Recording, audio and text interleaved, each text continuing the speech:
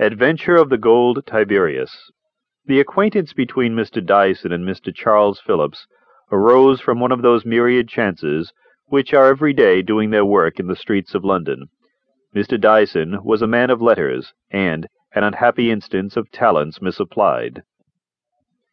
With gifts that might have placed him in the flower of his youth among the most favoured of Bentley's favourite novelists, he had chosen to be perverse. He was, it is true, familiar with scholastic logic, but he knew nothing of the logic of life, and he flattered himself with the title of artist, when he was in fact but an idle and curious spectator of other men's endeavours. Amongst many delusions he cherished one most fondly, that he was a strenuous worker, and it was with a gesture of supreme weariness that he would enter his favourite resort, a small tobacco shop in Great Queen Street, and proclaim to anyone who cared to listen that he had seen the rising and setting of 2 successive suns. The proprietor of the shop, a middle-aged man of singular civility, tolerated Dyson, partly out of good nature, and partly because he was a regular customer. He was allowed to sit on an empty cask, and to express his sentiments on literary and artistic matters till he was tired or the time for closing came, and if no fresh customers were attracted, it is believed that none was turned away by his eloquence. Dyson was addicted to wild experiments in tobacco.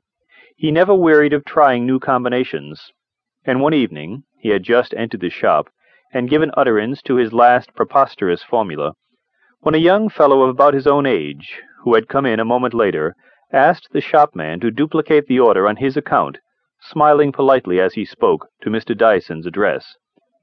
Dyson felt profoundly flattered, and after a few phrases the two entered into conversation, and, in an hour's time, the tobacconist saw the new friends sitting side by side on a couple of casks, deep in talk.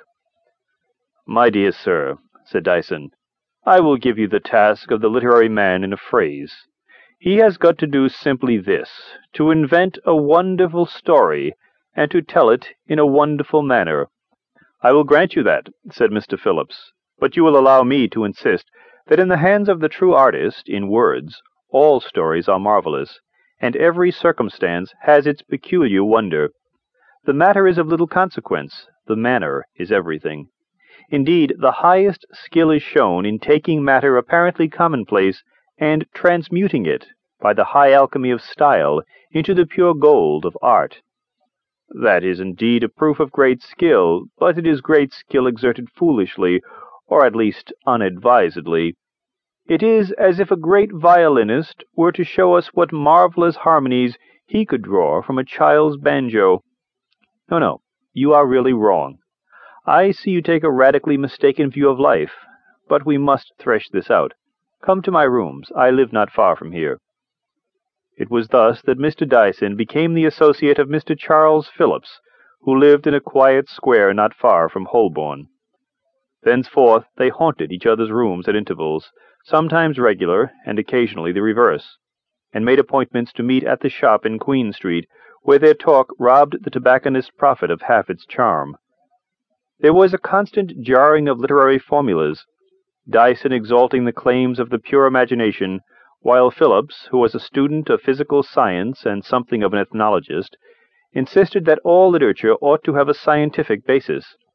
By the mistaken benevolence of deceased relatives, both young men were placed out of reach of hunger, and so, meditating high achievements, idled their time pleasantly away, and revelled in the careless joys of a bohemianism devoid of the sharp seasoning of adversity.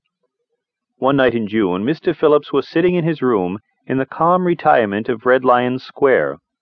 He had opened the window and was smoking placidly while he watched the movement of life below. The sky was clear, and the afterglow of sunset had lingered long about it.